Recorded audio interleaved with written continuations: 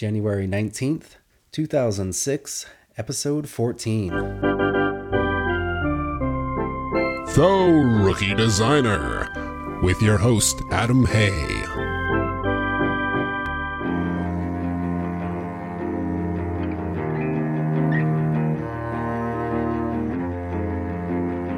Let's take a look at the starting lineup. What we're going to be talking about today is preparing our electronic files for pre-press output. And if you weren't formally educated in graphic design, or more specifically print design, this might sound a little intimidating to you, but actually all it means is, we're getting our files ready, making sure there's no mistakes in them, and making sure that we have all the files gathered that we need before we send them off to the printer. And this is obviously something that we as designers have to do quite frequently.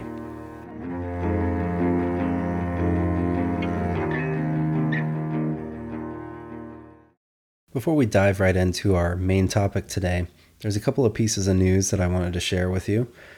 The first of which, I found a podcasting video tutorial series, and these were made by a guy named Franklin McMahon. And if you listen to either the Media Artist Secrets or the Creative Cow podcasts, you'll know who this guy is.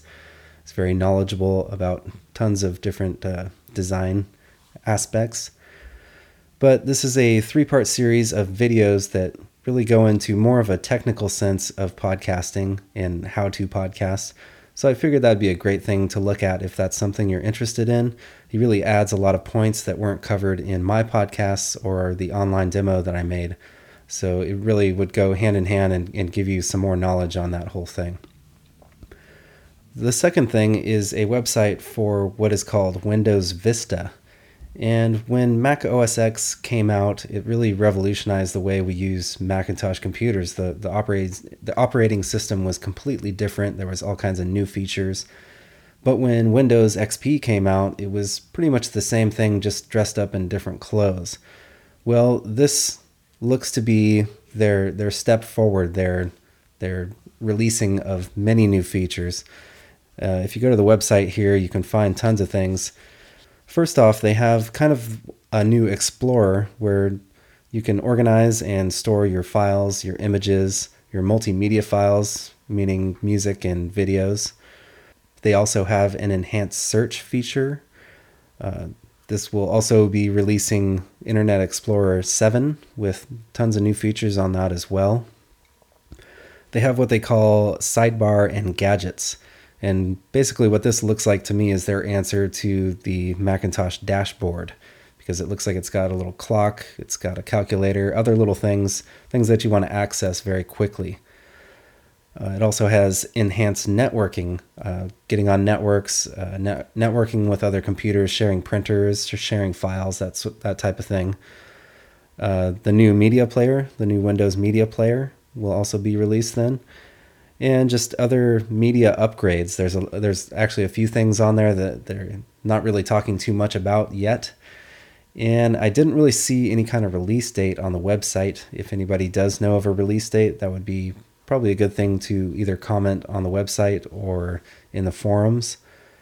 I'm not much of a PC user. I'm mainly a Mac user. I use a PC a little bit at my full-time job. But pretty exciting stuff for Windows users. So again, I will have links for both of these things, the tutorials and the Windows Vista, on rookiedesigner.com in the show notes for this particular show. So back to the topic at hand. How do we get our files ready for the printer and make sure that there's no mistakes after the printer has them? Obviously, if it goes to print and has mistakes, you got a big problem, especially if you're doing a big run. But also, if it goes to the printer and they find mistakes, sometimes that can be bad too. Either you're under time constraints and maybe you have to have them fix it, and usually that would incur some sort of fee for them doing work for you, or you just have to do it again yourself and send it in, and again, you may be losing time that you don't have. So what we're trying to do here is make this process smooth, which makes you happy and keeps the printer happy as well. So the first step to doing this is pre-planning. we're going to figure out what we need to do before we even start making the document that we're going to make. And the first step to that is getting the specs for the job. You're going to need to know the exact dimensions of the piece, as well as the bleed. There are standards for bleeds, but you will find some companies actually want a larger bleed than others, so that's key information to have. The colors of the piece. Is this going to be a full 4-color CMYK piece? Is it going to be just black and white? Or maybe you're going to be using spot colors, maybe just black and one other color, maybe 3 different colors. These are obviously key things that you need to know before you start making your document. And a good thing to know, I guess, before that is who are you going to get these pieces of information from? Well, if you're submitting to like a magazine or a catalog or something of that nature, it's usually going to be a production manager. And for these things, you can usually get some sort of guide. It's like a marketing guide or a sales guide from the sales rep. And this is going to give you how much the ad costs, what the dimensions are, all the different pieces of information that you're going to need to be successful with this. The other person may be the printer or service bureau. If you're actually just sending this to the printer yourself, then that's obviously the person you want to get in touch with. The sales rep usually can give you this type of information. So actually back that up and put that part before the pre-planning, because obviously you have to get the specs from somebody. So you want to find out who that person is and then get that information from them, and then you're ready to move on. And another key thing, we want to start our document at the right size, which is why we want to get the specs beforehand.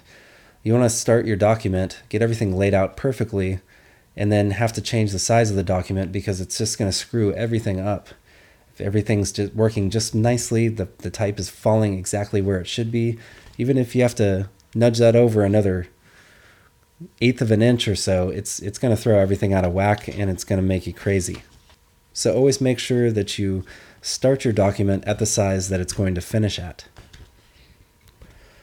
Now, when you get to the layout, hopefully, as we said last week, you're going to have your rough draft or your final comp to go off of so that you know pretty much the direction that you're trying to go in. And again, as I said last week, you want to start by getting your copy in to the document first and then kind of fit your imagery around that. The imagery makes the reader interested in reading the copy, but ultimately the copy is the most important part of what you're doing. Now, from here, I'm not really going to tell you how to lay out your piece. You should know that. So the next thing we want to move on to is the point at which you think you're done with the project. And the first thing you want to do here is run the spell check.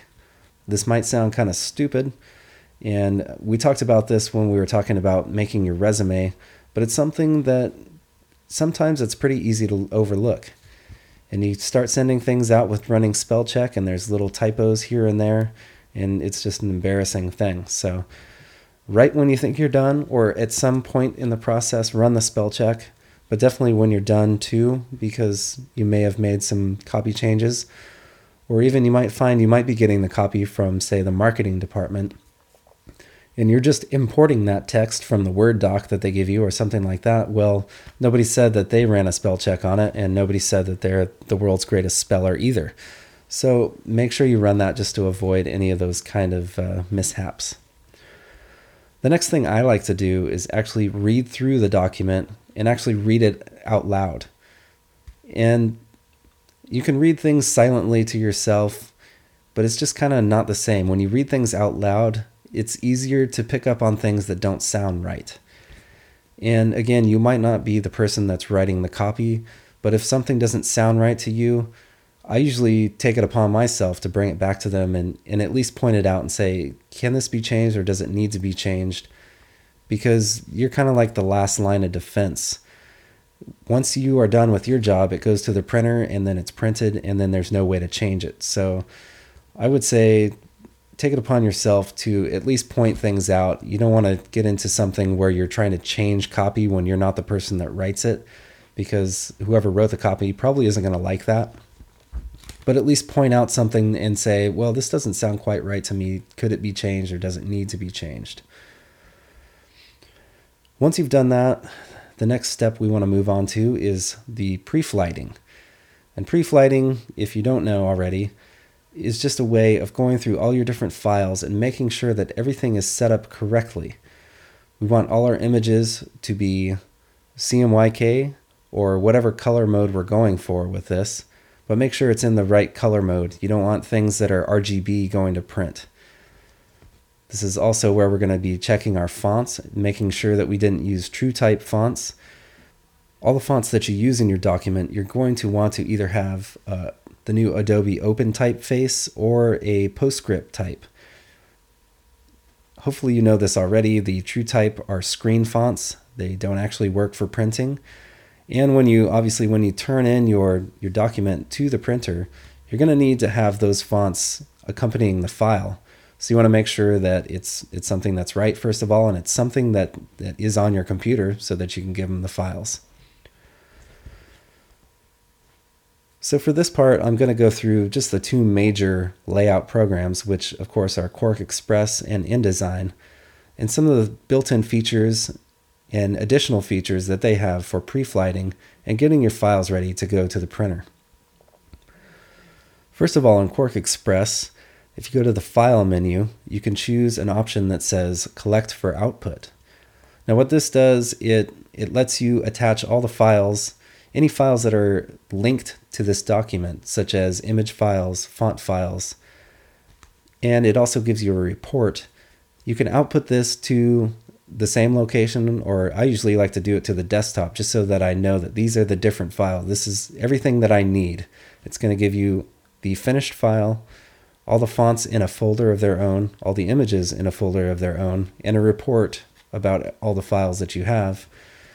This way you can have these all ready to go to the printer, and it's not getting mixed up with different files, that maybe source files that you have in the folder that don't necessarily need to go to the printer. Now this is kind of where it ends with Quark as far as I've seen. If anybody knows anything differently, definitely let me know, but this is about as far as you can go with Quark, unless you buy a plugin. There is a plugin called FlightCheck Studio. It costs about $200, and it is now available for Quark and InDesign. And what this does, it gives you a little extra window into what's going on with your document.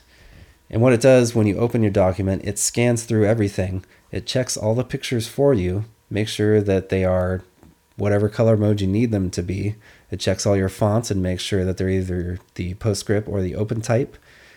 And it basically just runs through and finds things that are wrong or not wrong with it so that you know ahead of time before you package it all up and give it to the printer. This way you don't have to go back through each of your images in Photoshop and go back and check all of your fonts yourself and make sure that they're all right. Well, with InDesign, they have their own built-in functionality that works kind of like the FlightCheck Studio. First of all, if you go to the File menu and choose Package, well, this is kind of the same thing as the Collect for Output that you found in Quark. It's just a way of packaging your files, getting them all ready, everything that you're going to need, and get rid of everything you don't need. But a different option, if you go to the File menu and choose Pre-Flight, well, this is kind of more like what I was talking about with the FlightCheck Studio. It scans through the document, it gives you a reading of all your images and all your fonts, and lets you know if there's any problems with any of those. And if there is, then obviously you can go back and correct those. If you don't have any problems, well, it has the package option built into that as well, so that once you're done checking all the files, you can just move on to the package, and it'll give you your nice little folder full of all the files that you need. Now there are a couple different options, and again, you're gonna have to just go with whatever the service provider or the magazine or whatever, what they want, what they usually accept, and they'll definitely be telling you what kind of files they're going to accept from you. But a couple of different options would be to actually export the file. In Quark, you can save page as EPS, and you can also do this in InDesign. And with this, it's just making a single file that has all the info in it. One good thing to do if you do this is to take this EPS file, open it up in Illustrator, and convert all your type to outlines. Otherwise, they are still going to need the font to accompany the file to be able to print it out. But when you change it to outlines, now it's just vector images and you don't need to include the font with it. Another option, which is becoming a very popular one these days, is to export everything to a PDF or a PDFX. And PDFX is just one of the standards for a high-res PDF. And really this just simplifies the whole process. Again, you're able to have a single document that you're giving to the service provider or the printer or whatever. All the images and all the fonts are embedded in the file.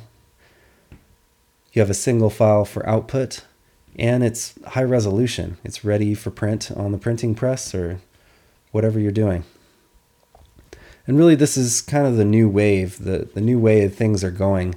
And I think in a couple of years, this is going to be pretty commonplace to have PDF files for print rather than giving the printer a whole big folder full of fonts and images the way we've done it, for several years. And in addition to that, something else that's coming with the PDFs is called soft proofing. And what this means is instead of the service provider sending you a hard copy of the proof or bringing it in and having you look at it and make sure the colors are all right, they're going to send you a PDF and you're just going to look at it on your screen. Now, there's some advantages to this, obviously. You're going to be able to just proof from your computer. It's going to be much faster. You're going to save time and money. Time of waiting for them to send it to you, and then it does cost money for proofs.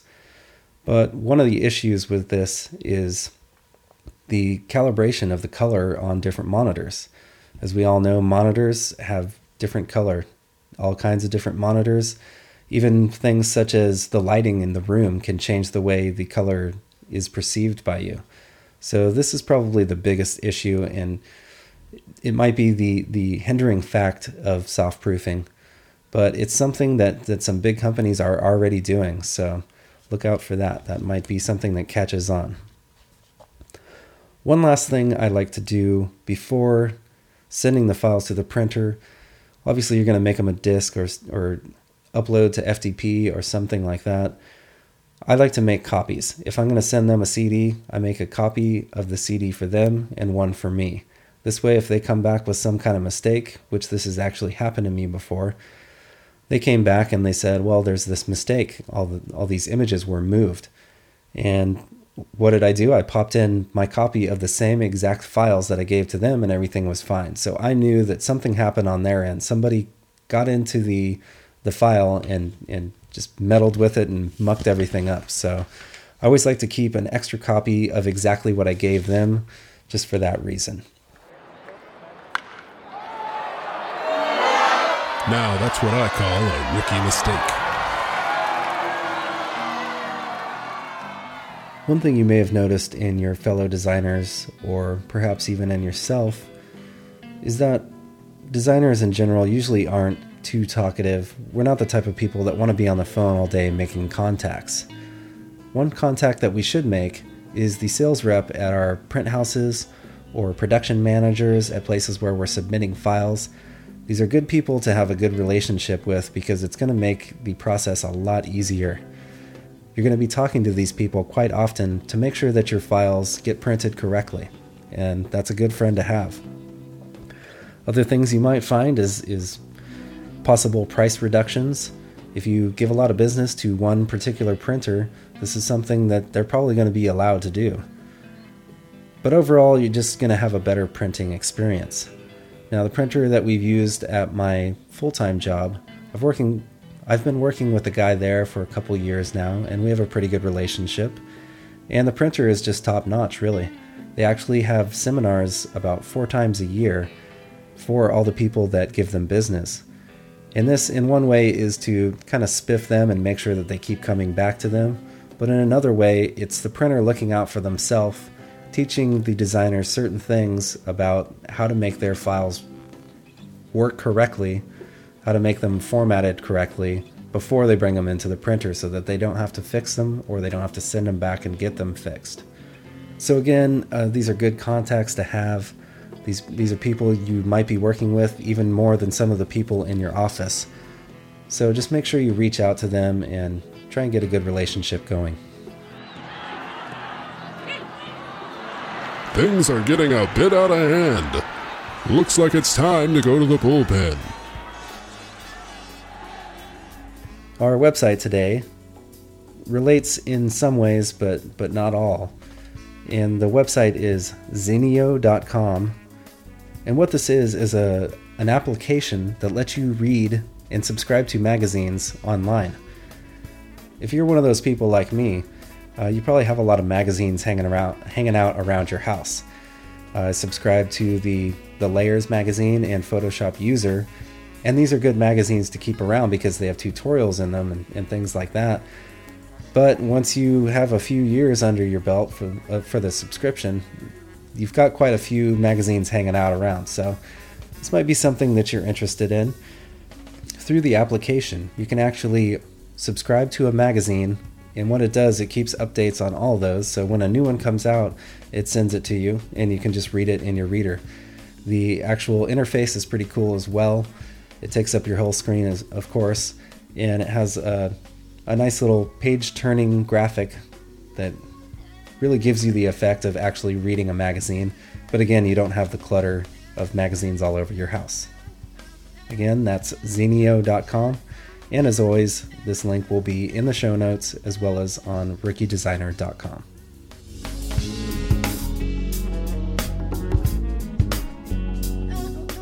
Well, that just about does it for today. A couple of things about the website. You may notice some new ads going up, some banner ads.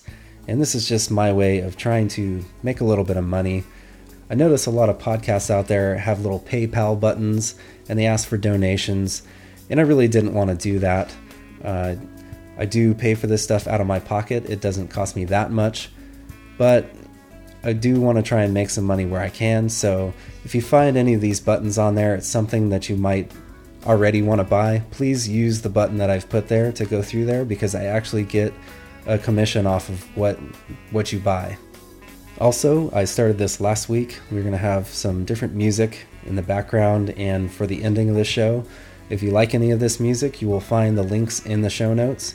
And pretty much all the bands I'm going to be playing are from the PodSafe Music Network, which was in the bullpen last week and is a great site to check out.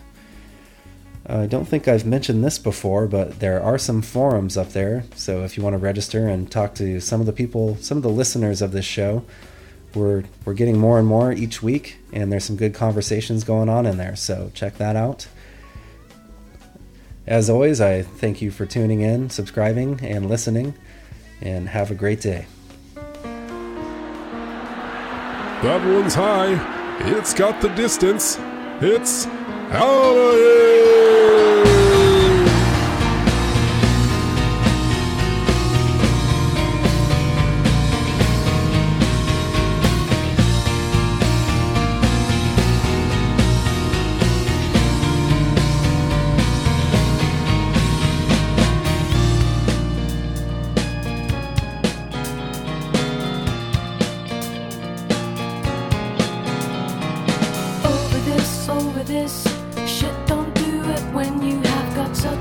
Such a breath, take and start to hit them with them. Feel the sick, butterflies in my gut laughing, hum and ha, all things you're just a friend. Said hard to believe it that she's calling your name out to you in her sleep. Why is it my head feels lower than my shoes? Try to hold the armrest until you're letting yourself down. Not even one opportunity like this won't come your way soon. You've got such a